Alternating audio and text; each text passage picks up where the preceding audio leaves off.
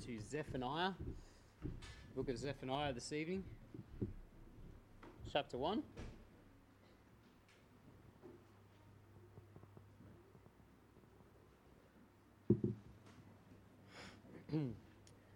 Zephaniah chapter 1, and let's just read from verse 1. It says, "The word of the Lord, which came unto Zephaniah, the son of Cushi, the son of Gedaliah, the son of Amariah, the son of Hezekiah, in the days of Josiah, the son of Ammon, king of Judah."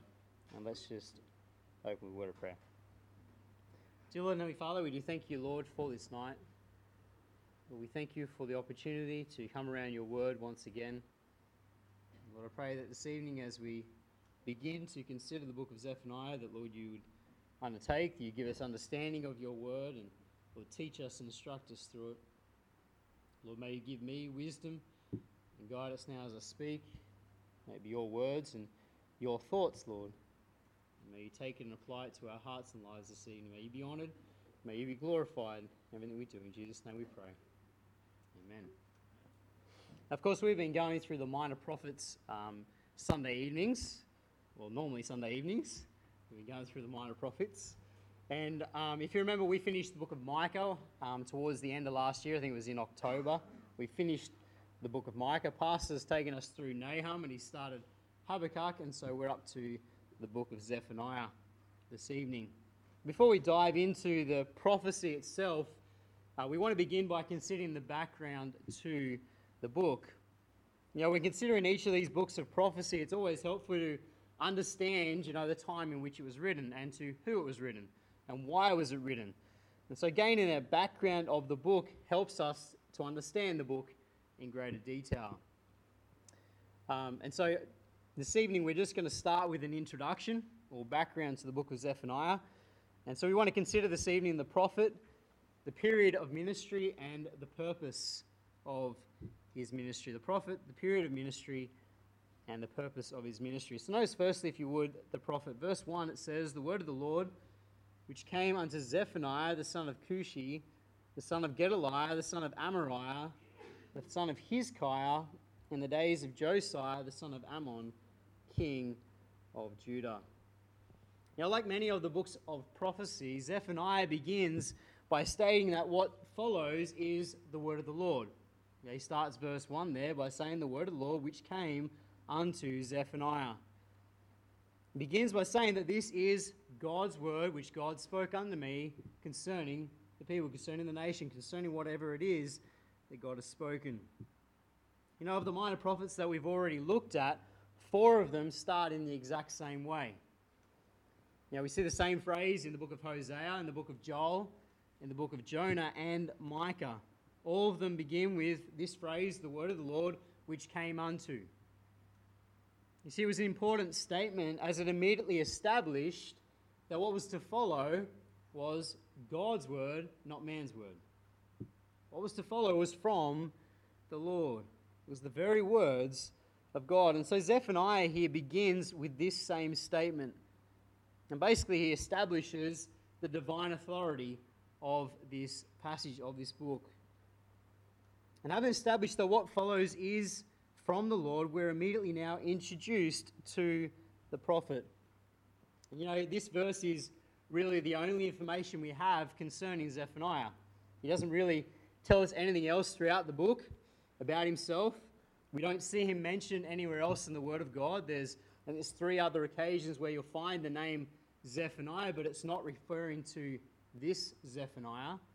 And so this really is the only verse that we have given us any information about this man, this prophet of the Lord. We're informed here in verse 1 that he is the son of Cushi, the son of Gedaliah, the son of Amariah, the son of Hezekiah. Now, usually when a prophet was introducing themselves, it was customary to state who your father was. To state their father and their own name. If you go to Jeremiah with me, let's just look at a couple of examples. Jeremiah chapter 1.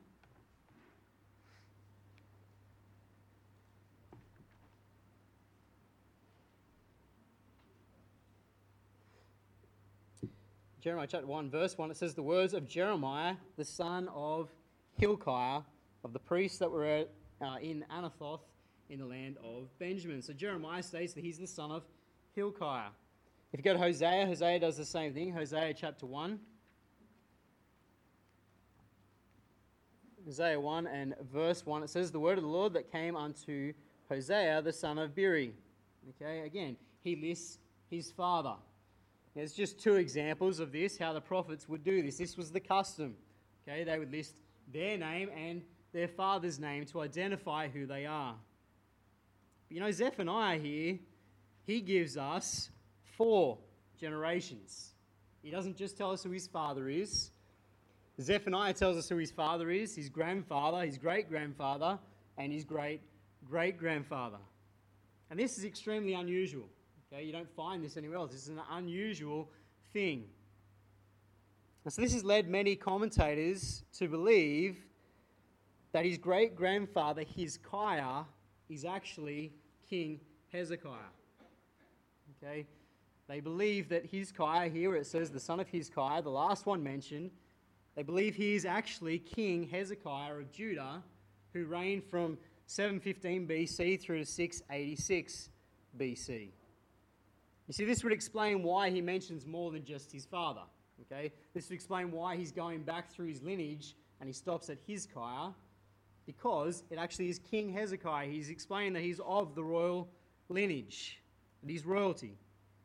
Okay, he's a descendant of royalty, and it also means that he is a near kinsman of King Josiah, who's on the throne.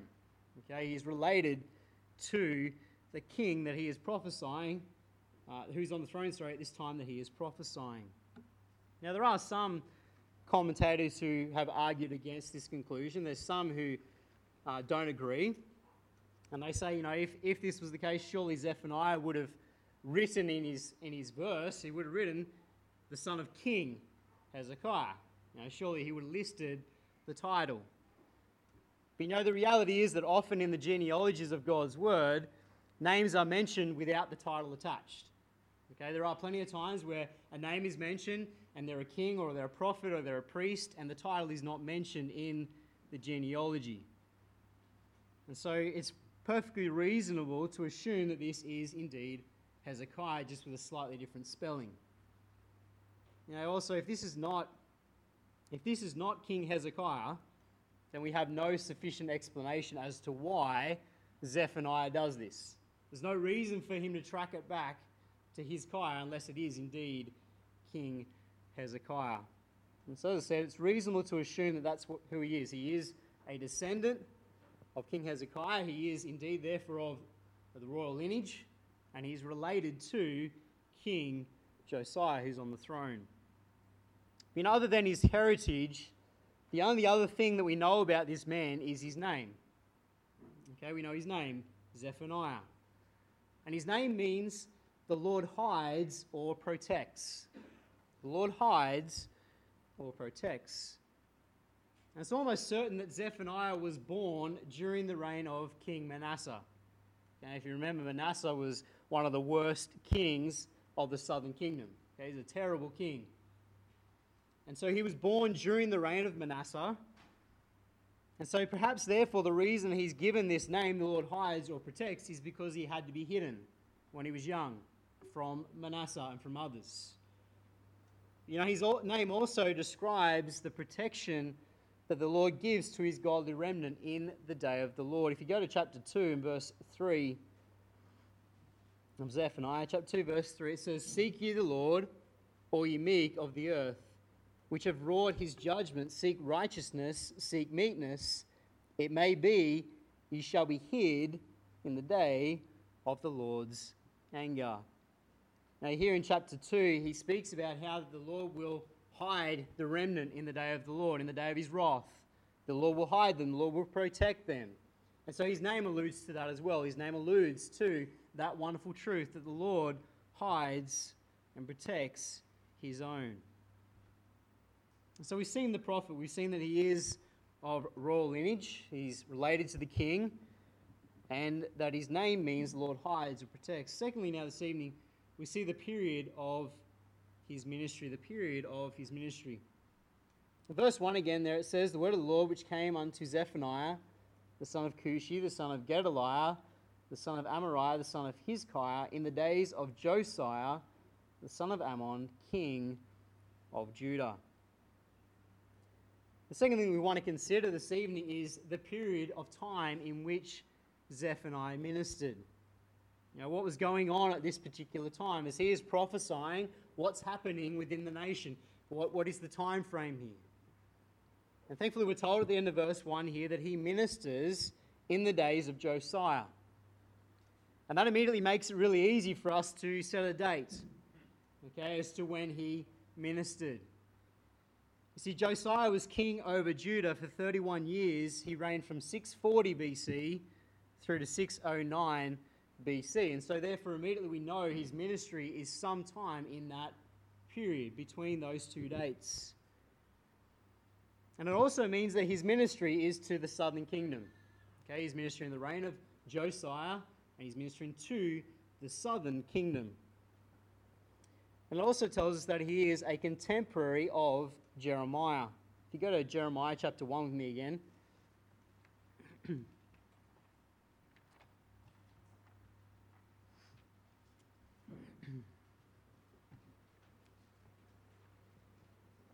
Jeremiah chapter 1, and just read from verse 2.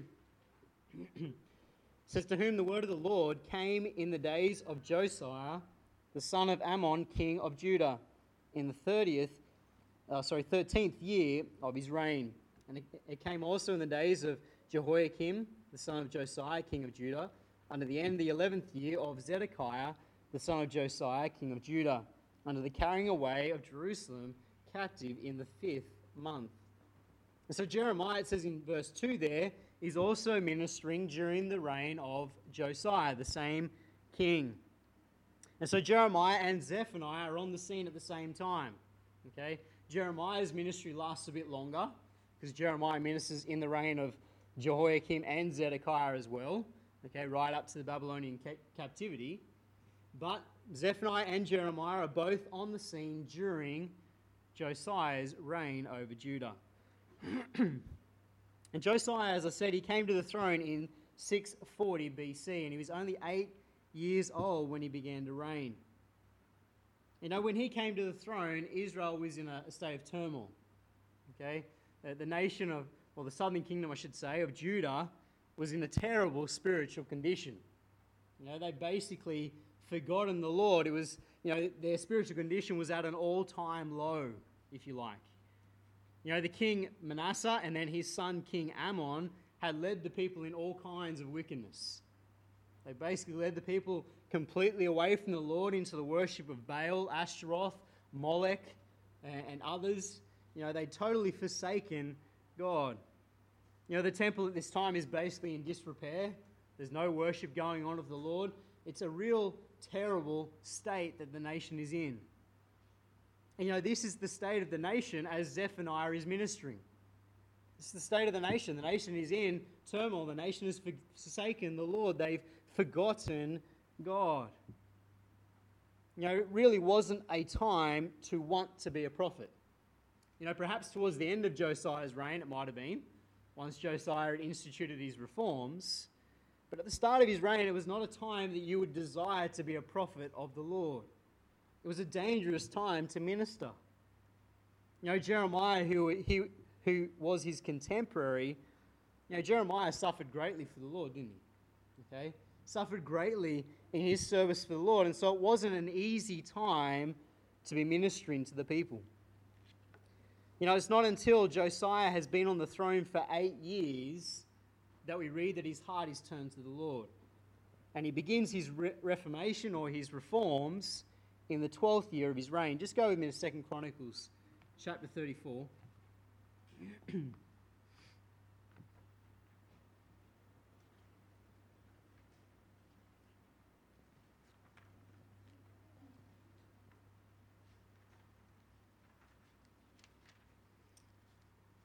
2 Chronicles 34, and just read from verse 1. It says, Josiah was 8 years old when he began to reign, and he reigned in Jerusalem 130 years. And he did that which was right in the sight of the Lord, and walked in the ways of David his father, and declined neither to the right hand nor to the left. For in the 8th year of his reign, while he was yet young, he began to seek after the God of David his father. And in the 12th year, he began to purge Judah and Jerusalem from the high places, and the groves, and the carved images, and the molten images. And so here in 2 Chronicles chapter 34, we have this recorded for us. Okay, he comes to the throne at the age of 8. He turns to the Lord when he's about 16. And then in the 12th year of his reign, when he's about 18, he begins to institute these reforms, these moral and religious reforms. You know, there's no doubt that Zephaniah probably had an influence in this. Okay? And when we read through the book of Zephaniah and we see what he was prophesying about, there's probably no doubt that Zephaniah is having a great influence here in the life of Josiah and the reforms that are taking place in the nation of Israel. Now, he's probably one of the few prophets that actually sees a response to his ministry. You know, so many of the prophets you read, they ministered and they got no response.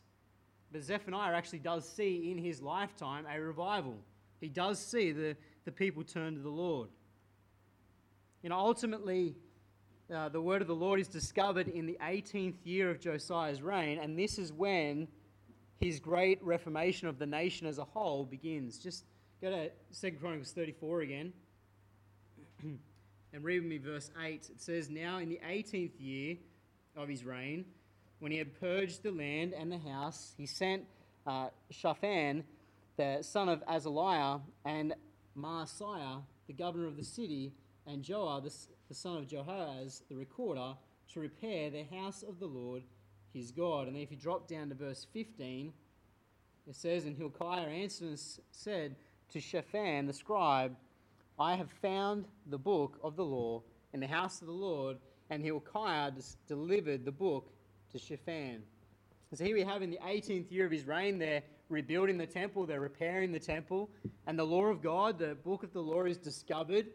And this is when this great reformation really takes flight. Okay, in the 12th year it started, but in the 18th year of his reign is when things really change for the nation as a whole. And so that makes it the year 622 BC. Okay, he took the throne in 640, so it's 622 BC when this great reformation, this great revival takes place for the nation. And if we go to 2 Kings chapter 23, we read what takes place. Just go over there, 2 Kings chapter 23. And let's read from verse 4. It says, "And the king commanded Hilkiah the high priest, and the priests of the second order, and the keepers of the door, to bring forth out of the temple of the Lord all the vessels that were made for Baal and for the grove, and for all the host of heaven. And he burned them without Jerusalem in the fields of Kidron, and carried the ashes of them unto Bethel. And he put down the idolatrous priests, whom the kings of Judah had ordained to burn incense in the high places in the cities of Judah, and in the places round about Jerusalem. Them also that burn incense unto Baal, to the sun, and to the moon, and to the planets, and to all the hosts of heaven. And he brought out the grove from the house of the Lord without Jerusalem, under the brook Kidron, and burned it at the brook Kidron, and stamped it small to powder, and cast the powder thereof upon the graves of the children of the people. And he brake down the houses of the Sodomites that were by the house of the Lord, where the women wove hangings for the grove. And he brought all the priests out of the cities of Judah, and defiled the high places where the priests had burned incense, from Geba to Beersheba, and brake down the high places of the gates that were in the entering in of the gate of Joshua, the governor of the city, which were on a man's left hand at the gate of the city. Nevertheless, the priests of the high places came not up to the altar of the Lord in Jerusalem, but they did eat of unleavened bread among their brethren. And he defiled Topheth, which is in the valley of the children of Hinnom, that no man might make his son or his daughter to pass through the fire of Molech. And he took away the horses that the kings of Judah had given unto the sun, at the entering into the house of the Lord, by the chamber of Nathan Melech, the chamberlain, who was in the suburbs, and burned the chariots of the sun with fire. You know, we could keep going on. But the point of the matter is, we read there this great reformation that takes place. We read what Josiah does when he finds out the law of God, and he finds out what God's word says. he acts upon it. And we see him here abolishing the worship of Baal, the worship of Molech, and the worship of the hosts of the heaven. It talks about worship of sun and moon and stars. And you see, this is exactly what Zephaniah condemns at the start of his prophecy. If you go back to Zephaniah chapter 1,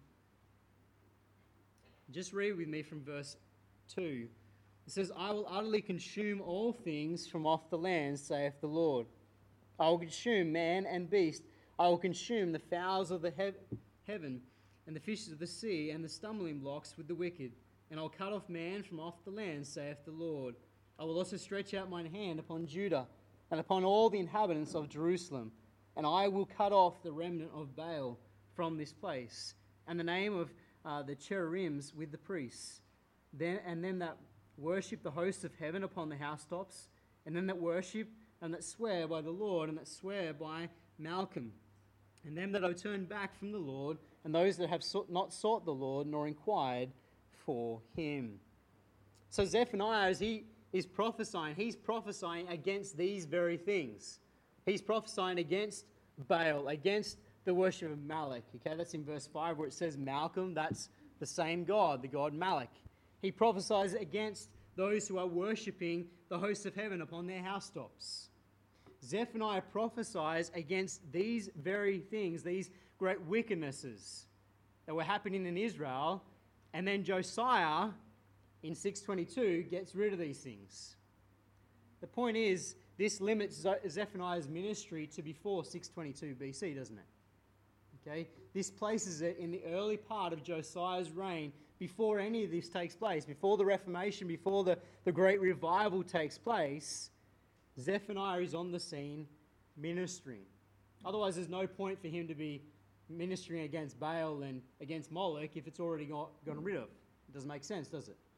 And so it makes us understand that his ministry is somewhere between 640 and 622 BC, in the early part of Josiah's reign. And that's why I said earlier that he probably had an influence upon Josiah. He probably had a part in this great revival that takes place. There is one other verse that helps us to date Zephaniah's ministry, and that's in chapter 2 and verse 13. In chapter 2, verse 13, it says, And he will stretch out his hand against the north, and destroy Assyria, and will make Nineveh a desolation, and dry like a wilderness. In chapter 2, verse 13, Zephaniah talks about the destruction of Nineveh. And he speaks about it being an event yet future, that it hasn't happened yet. Nineveh was destroyed in 612 BC. And so once again, his ministry has to be before 612, has to be before 622, doesn't it? It's in the early part of Josiah's reign. So we know he ministered, as I said, between 640 and 622 BC. And it was in a period when the nation was at an all-time low. Okay, you could read that he ministered in the days of Josiah and think he had it easy. Because Josiah led great reforms, great reformation. But he ministered before all that took place. He ministered while the nation was in sin and in great wickedness. And thirdly, now and lastly, we see the purpose of his ministry. The purpose of his ministry. Just look at me in verse 7. In verse 7 it says, Hold thy peace at the presence of the Lord God, for the day of the Lord is at hand. For the Lord hath prepared a sacrifice, he hath bid his guests. Now we've seen the prophet himself, we've seen that he's a royal lineage, we've seen that he's related to Josiah. We've seen also the period in time in which he ministered during this time of all-time low in Israel. And now lastly, we see the purpose of his ministry. You see, what is it that Zephaniah was commissioned to declare unto the people? What was the whole point of his prophecy? Well, the thing of Zephaniah's prophecy is clearly stated in verse 7. It says in verse 7, Hold thy peace at the presence of the Lord God, for the day of the Lord is at hand. The whole center of his prophecy is this idea, the day of the Lord. The day of the Lord is at hand. You know, if you read verse 8 with me, it says, "And it shall come to pass in the day of the Lord." Go down to verse 14. It says, "The great day of the Lord is near. It is near and hasteth greatly, even the voice of the day of the Lord. The mighty man shall cry there bitterly." Verse 15, it says, "That day is a day of wrath, a day of trouble and distress, a day of wastedness and desolation, a day of darkness and gloominess, a day of clouds and thick darkness, a day of the trumpet and alarm against fenced cities and against the high towers." And then drop down to verse 18 as well. It says, "Neither their silver nor their gold shall be able to deliver them in the day of the Lord's wrath. But the whole land shall be devoured with the fire of his jealousy, for he shall make even a speedy riddance of all them that dwell in the land." And then if you go to chapter 2, verse 2, it says, "Before the decree bring forth, before the day pass as the chaff, before the fierce anger of the Lord come upon you, before the day of the Lord's anger come upon you." Verse 3, "Seek ye the Lord, all ye meek of the earth, which have wrought his judgment. Seek righteousness, seek meekness. It may be ye shall be hid in the day of the Lord's anger." Time and time and time again he says, "The day of the Lord, the day of the Lord." He keeps mentioning this idea, because this is the whole theme, this is the whole point of his message, of his prophecy. The day of the Lord is coming. You know, the day of the Lord, of course, speaks about a day of divine judgment upon the wicked, upon the earth.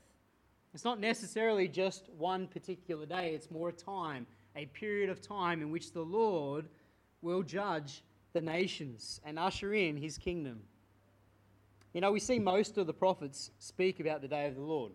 You know, we've already seen that in the other minor prophets that we've gone through. But here in Zephaniah and also in the book of Joel, it is given particular attention, this idea of the day of the Lord. And in his prophecy, Zephaniah is going to announce the coming of universal judgment upon the world. In chapter 1, his focus is all upon the fact that judgment is coming for Judah. The day of the Lord is coming for them. In chapter 2, his focus is upon the nations, the Philistines, the Moabites, the Ammonites, the Ethiopians, the Assyrians. The day of the Lord is coming for them, for the nations of the earth. And then finally in chapter 3, Zephaniah's focus is upon the coming of the kingdom of the Lord at the end of the day of the Lord, his kingdom upon this earth. As mentioned earlier, you know, many of the prophets speak about the day of the Lord and this coming judgment, this judgment upon the wicked and the disobedient. But Zephaniah, he concentrates on this theme. He makes it clear that the day of the Lord is to be a day when the Lord will make final intervention in history, when the Lord will destroy the wicked and he will establish his kingdom here on earth. Now, there was a common misconception among the Jews. A misconception that somehow because they were God's chosen people, they were immune from the day of the Lord. That it didn't apply to them, that it wasn't a bad day for them. That somehow their idolatry, their disobedience didn't matter. That they were God's chosen people and therefore free from judgments. Amos, in his book, declared that the day of the Lord was a day of judgment for them as much as it was for the heathen. Just go to Amos chapter 5 with me. Just quickly, Amos.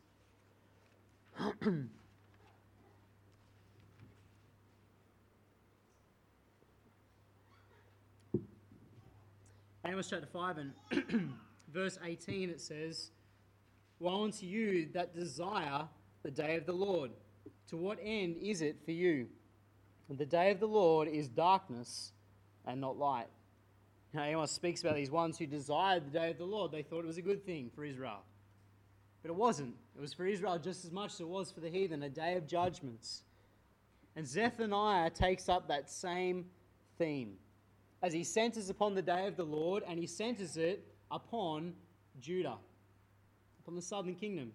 Verse 4, it says, "I will stretch out my hand upon Judah and upon the inhabitants of Jerusalem." As you read through, chapter 1 is where you find the majority of the reference to the day of the Lord. Chapter 2 is about it as well, but most of it's referring to Judah, and it's mentioned in chapter 1. See, Zephaniah is making it clear that Judah's not going to escape God's judgments. It's going to begin with the Lord's people. 1 Peter 4 and verse 17 declares that judgment begins with the house of the Lord. And that's exactly Zephaniah's point here in his book. That's why he begins with God's people. Because judgment would begin with them before God would deal with the nations. You see, they, like the rest of the nations, would suffer the wrath of Almighty God because of their sin.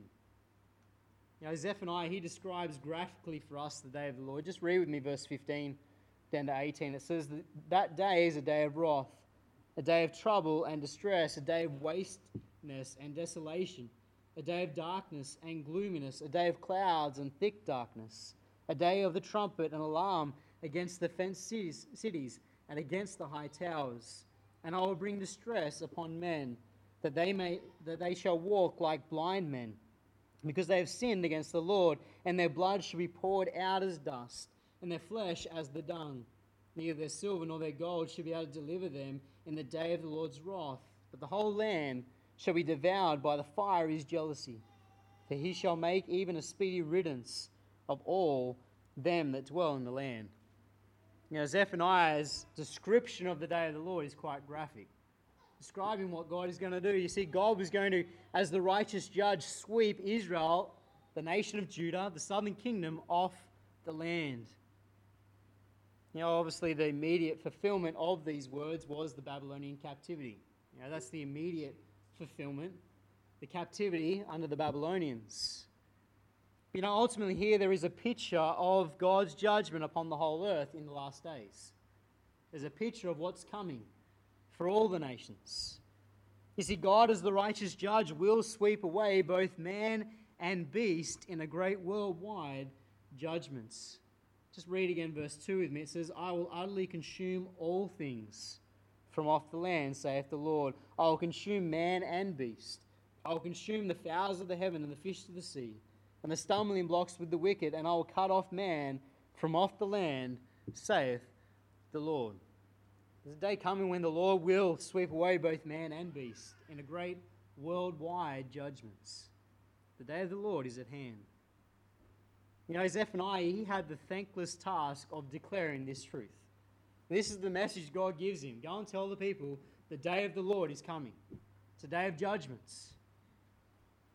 It's not really a message that the people wanted to hear, was it? It's not something they wanted to be told, that their sin was going to lead to judgments. But, it was a message that they needed to hear so that they might repent before it was too late. In chapter 2 and verse 3, this is exactly what Zephaniah's hope was. It says in verse 3, we read it earlier, but it says, Seek ye the Lord, all ye meek of the earth, which have wrought his judgment, seek righteousness, seek meekness. It may be ye shall be hid in the day of the Lord's anger. See, Zephaniah's desire, his hope was that the nation would repent and the Lord would hide them in the day of his wrath. That the Lord would show them mercy, protect them. And indeed the Lord would spare his remnant. God will spare his remnant in the tribulation. As I was thinking about this introduction, the message that Zephaniah is given to declare from God is the same message we've been given, isn't it? The day of the Lord is at hand. The day is fast approaching where the Lord will pour out his wrath upon this earth. The Lord will deal with the wicked. And we have been tasked with warning mankind that day is coming. We've been tasked with telling them that judgment is coming unless they repent and turn to the Lord before it's too late. Like the Jews, many in the world today are under the impression that their sin will go unpunished. They're under the impression that they can live as they please and God won't judge them, that they're not accountable to God. But the day of God's wrath is fast approaching, and none shall escape without Christ. Without Christ, all shall face his judgments. So therefore we must be faithful in declaring the message. We must be faithful in declaring the gospel message and declaring the truth that the day of the Lord is at hand. The tribulation is coming. God will judge the earth. He will judge the nations. and he will establish his kingdom here on earth. You know, God warns about this judgment. And so therefore it's foolish for anyone not to be prepared, isn't it? God is so clear, the judgment's coming. And you know, as believers, we need to not shy away from this truth, but rather declare this truth before it's too late. You know, mankind is heading towards this day of judgment. We need to tell them, we need to warn them before it's too late. You know, people used to take the coming judgment of God seriously. Christians used to take it seriously. They used to preach and sing about that day. Now, sadly, today it's often ignored and it's neglected because we don't want to cause offense. You know, Weisby, in his commentary, he wrote of a famous medieval Latin hymn that was based on Zephaniah chapter 1, verse 15. The hymn went like this: Day of wrath, O day of mourning, see fulfilled the prophet's warning. Heaven and earth in ashes burning, O what fear man's bosom rendeth, when from heaven the judge descendeth, on whose sentence all dependeth. Now, if that song was sung today, there'd be many who are offended by it. Now, you imagine singing that song, there'd be people offended because it's such a hard-hitting song about the judgment of the Lord. But it's full of hard-hitting truth, isn't it? It is a day of wrath. It is a day of mourning. The prophet's warning will be fulfilled. Heaven and earth will burn. There's a day coming when the judge will descend and all men will face the sentence before him. Beloved, we have been tasked with warning them of that day. God's day of wrath is approaching, and like Zephaniah, we must warn the world. We must warn this valley, this town, before it is eternally too late. Warn them and give them hope through Christ Jesus and what he's done for us on the cross. Let's close in a word of prayer. Dear Lord and Heavenly Father, we thank you, Lord, for the book of Zephaniah. Lord, we thank you for his ministry, his faithfulness in declaring the truth unto your people, Lord, warning them of the day of the Lord. Lord, that day is coming when all mankind will face the great judgment before you. And Lord, I pray you would help us to be faithful in telling others about you, warning others that that day is fast approaching when they'll be held accountable for their sin. Lord, may you help us to remember these things. May we stand firm upon your truth and boldly proclaim the truth throughout this week. We pray these things in Jesus' name. Amen.